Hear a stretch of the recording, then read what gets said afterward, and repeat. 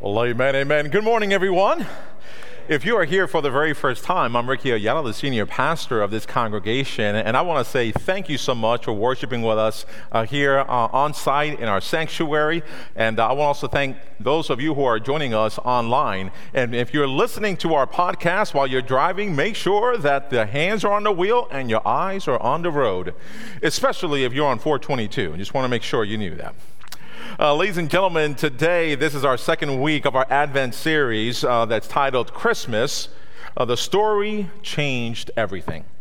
Now, last week, I began with the series with the story of Zechariah, of how the angel Gabriel came down to him with a message from the God Almighty and then made an impact in his life. Now, I don't have time to go back into that story, so if you missed it, I encourage you to go back into the playback option through our Facebook page as well as our YouTube channel. Not only is the message, but last week we also had the orchestra and a bunch of singers, so if you missed it, again, I encourage you to check it out. Now, before I go into today's main scripture, I want to share with you a few words from my earliest years of pastoral ministry. And in fact, to be more specific, it was before I went into pastoral ministry. There was a time that God had placed a calling in my life, and I knew the calling was so strong, but guess what? I didn't want to do it. The call was to go into pastoral ministry. You see, my dad was a pastor, my mom was a pastor, and I knew the struggles and the times that they needed to be away from the families or the kids because they needed to tend to ministry. And I said, God, I don't want to be a part of that. And most of you know already that pastoring was not in my to-do list in life. This is what I want to be. Nope. Pastor was not in the beginning, middle, or end of my to-do list. But God had other plans. In the midst of that calling, every year that went by, not just a year, every day that kept on going by, there was things that were reminding me of that calling. So it came to a point that I needed to just be able to face God. You know, when I say face God, it's just, okay, God, here I am. Between you and me, it's like, why would you want to call me?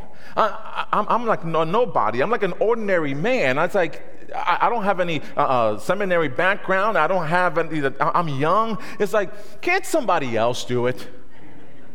And you've probably gone through that, not for pastoral ministry, but if God has placed something in your life, don't you realize, God, I'm busy. I'm like, have somebody else do it. Well, one thing for sure is that if we don't do it, God's going to find somebody else to do it, but why not, answer that call? But I did, and the reason why I did was I heard one time, you probably heard this before, and impacted my life because I was struggling whether I should go into ministry or not because I didn't know what was going to be the end result. I just knew what was current and what I needed to do for my life and the life of my family. But I heard this quote that was being mentioned. He says, God doesn't call the qualified. He qualifies the called.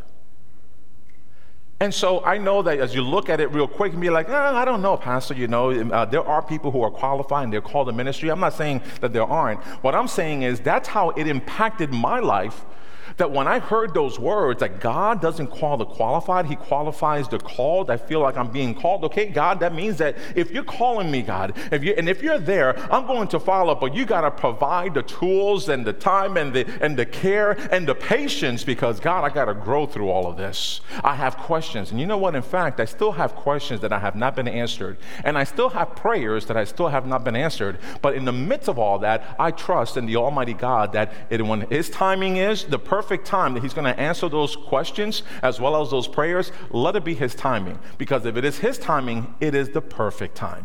And so I don't know where you are in your life and you're waiting for an answer, prayer to be answered, or you have questions. It's okay to continue to build a relationship with God because as you continue to grow with Him, He's not asking you not to ask Him questions. It's okay to ask God questions. And throughout the Bible, you'll actually see when those who build a relationship with God, they had questions. Think about Moses. Think about other people in the Bible. And God continued to help them. Now, throughout my life, I have come to the understanding and see that through the power of God, ordinary people will do extraordinary things. For example, David was a shepherd. Fishermen were Jesus' first disciples. Mary and Martha were his good friends. These were all ordinary people. God chose an ordinary man to raise and nurture his son. That's where we're going to go and hear today about this ordinary man named Joseph, as found in the Gospel book of Matthew, chapter 1, beginning on verse 18.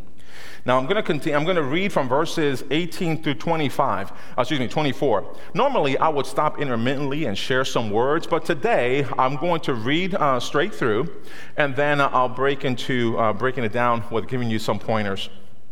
Beginning on verse 18, and the words will be up on the screen as well. This is from the NLT version. Now, this is how Jesus, the Messiah, was born. His mother, Mary, was engaged to be married to Joseph. But before the marriage took place, while she was still a virgin, she became pregnant through the power of the Holy Spirit.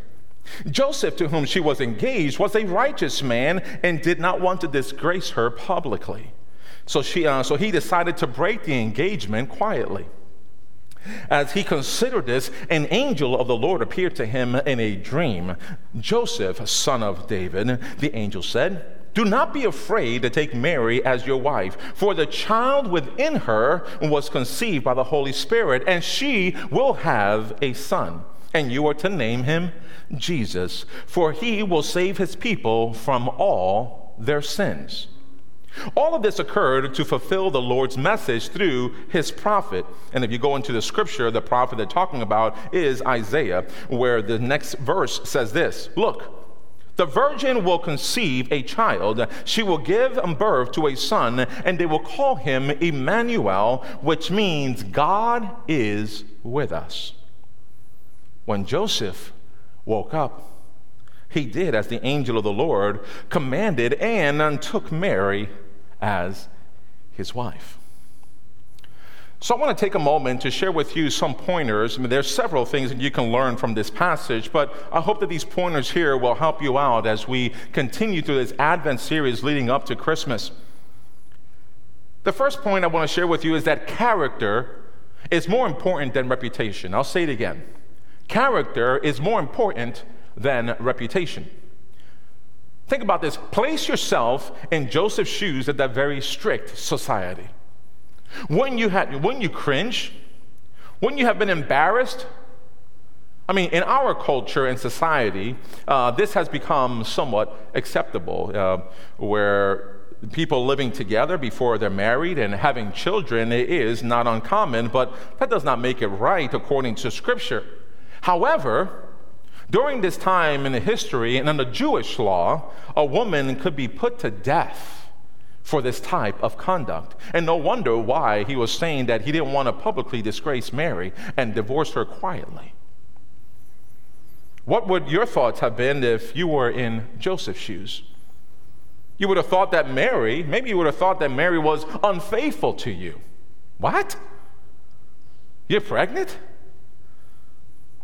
With the Holy Spirit? I'm sure Joseph thought the same thing, that Mary was unfaithful to him, but man's initial thoughts and reactions are not the same as God's. We're human, and we understand why Joseph thought the way he did. We may have jumped to conclusions that Mary may have been unfaithful to him, but Joseph's actions tell us much more about his character. You probably heard a saying that says, your reputation is who people think you are. Your character is who you really are. Joseph could have made his reputation as the top priority. He could have become defensive, but doing so, he would have focused more on the circumstances instead on what God's call was in his life. His obedience gives us courage to live our calling in our lives. You see, the calling that God may have placed in your life, see, we could all be ministers. Doesn't mean that you have to have the title of a pastor, but we are ministers of the Almighty God. As the body of Christ, we are the hands and feet. You probably heard this before. We are what the Bible, people in the community and the world is supposed to be looking at, not only by what we say, but by what we do. And so therefore, when people come towards us, that we're supposed to point them unto Christ. The obedience that gives us the courage to live out that calling in our lives. Joseph lived his faith by being an obedient man. Now, that doesn't mean that he didn't have any fears. Let's take a moment to say some things that Joseph feared or may have feared. We've heard that he feared of having a disgrace for Mary, and so he quietly wanted to divorce her. But maybe he feared embarrassment and shame for himself and Mary. He may have feared public scandal. Can you imagine what the community would think about Mary? Hearing that it's not really his child. He feared. He may have feared that his reputation would suffer. And that's just to name a few. I'm sure that if I asked each and every one of you, if you were putting in yourself in Joseph's shoes, you would have a different fear. So I'm sure that he had fears, but he also knew the God that said in Isaiah chapter 41, verse 10, where he says, "Don't be afraid, for I am with you. Don't be discouraged, for I am your God. I will strengthen you and help you. I will hold you up with my victorious right hand." Now, what if Joseph would have said, "You know what, that's a great idea to take Mary as my wife, but I can't do it." Come on, we have a choice. In a sense, here it is. The message is coming to you. Would Joseph could have said that and said, "It's a great idea, but no, I can't do it. I cannot bear the pain and the ridicule of my reputation. Life is too short. Somebody else help her out. I have other responsibilities," and the list can go on. And just like I was sharing with you before, that was almost like that battle between me and God. It's like praying to God, I'm too young, or I can't do this, I can't do that, or what about this, or what about that? Those questions became more of the excuses. Until I found this place of nothingness, that it was just in the presence of God, nothing else mattered, that I said, "I'll go." As a righteous man of God, Joseph was willing to listen and obey. He knew the story of God's people. The Jewish nation had a history of disobedience. He understood the importance of obeying the Lord. I want to share with you the second point. The second point is this: the ramifications of your obedience go far beyond your personal life. Joseph's act of obedience not only changed his life, but it also changed the world forever. Here we are, we're talking about Joseph many years after what's recorded in the scriptures say. His action, his decision made an impact.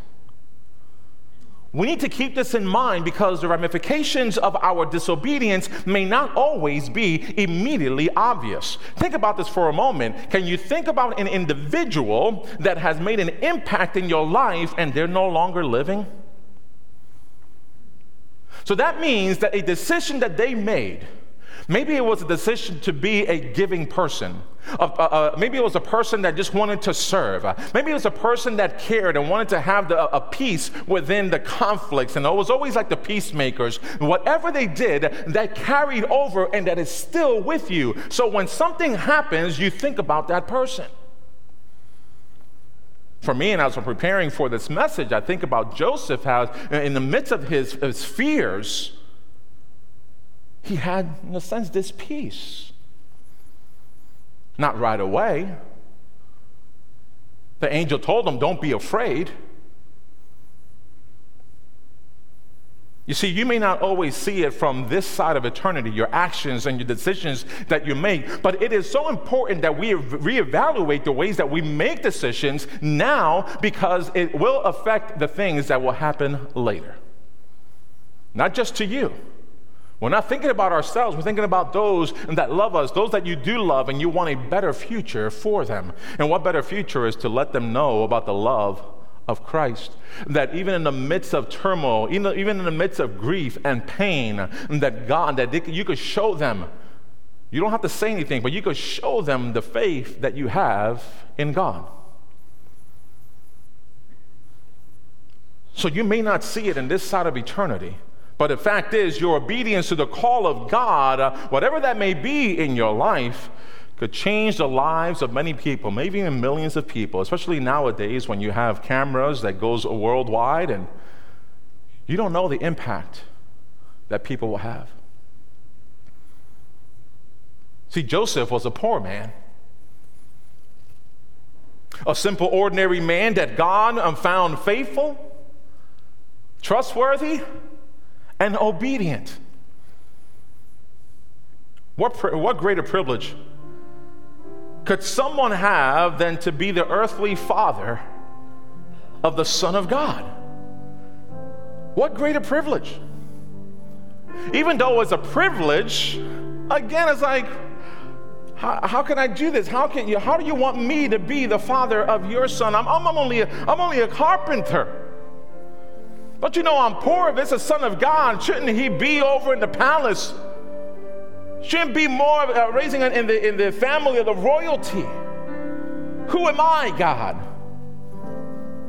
You may be asking those questions yourself. You got a calling in your life, whatever God's placing you. Maybe, again, it's to give. Maybe it's to serve. Maybe it's to make an impact in someone's life. And you're still wondering what's that going to be. But if we trust God, if God is putting that in, that call in your life, he's going to provide peace in the midst of all of it. He's going to provide the tools that you need. And the doors are going to start opening. And that we can focus on those doors saying, okay, God, thank you for opening that door. Thank you for closing the other ones, that the direction where I was going, because that direction was not going to please you.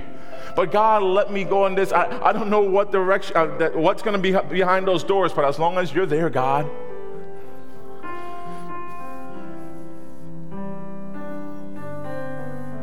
So it's possible that one of the questions in the midst of the fears of Joseph, he said, God, how could this be? There's a song out there that's titled Joseph's Song by Michael Card, and it goes like this.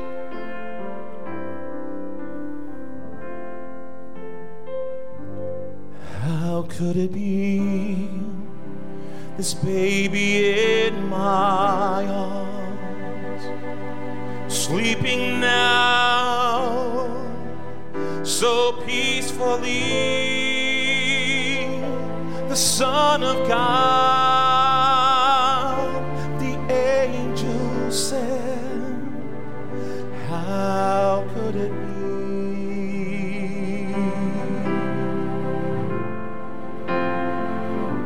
Lord, I know he's not my own, not of my flesh, not of my bones.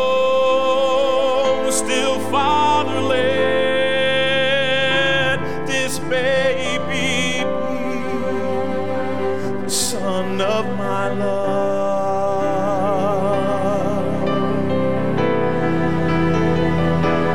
Father, show me where I fit into this plan of yours. How can a man be a father to the Son of God? Lord, for all my life I've been a simple carpenter. How can I raise a king? How can I raise a king? He looks so small, his face and hands so fair. And when he cries, the sun just seems to disappear. But when he laughs, it shines again. How could it be?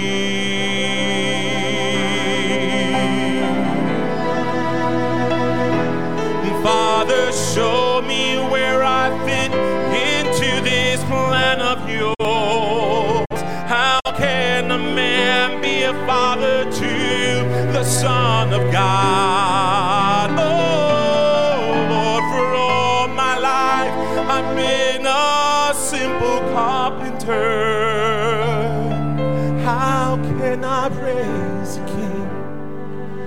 How can I raise a king? How could it be this baby in my arms, sleeping now so peacefully, the Son of God, the angels said, how could it be?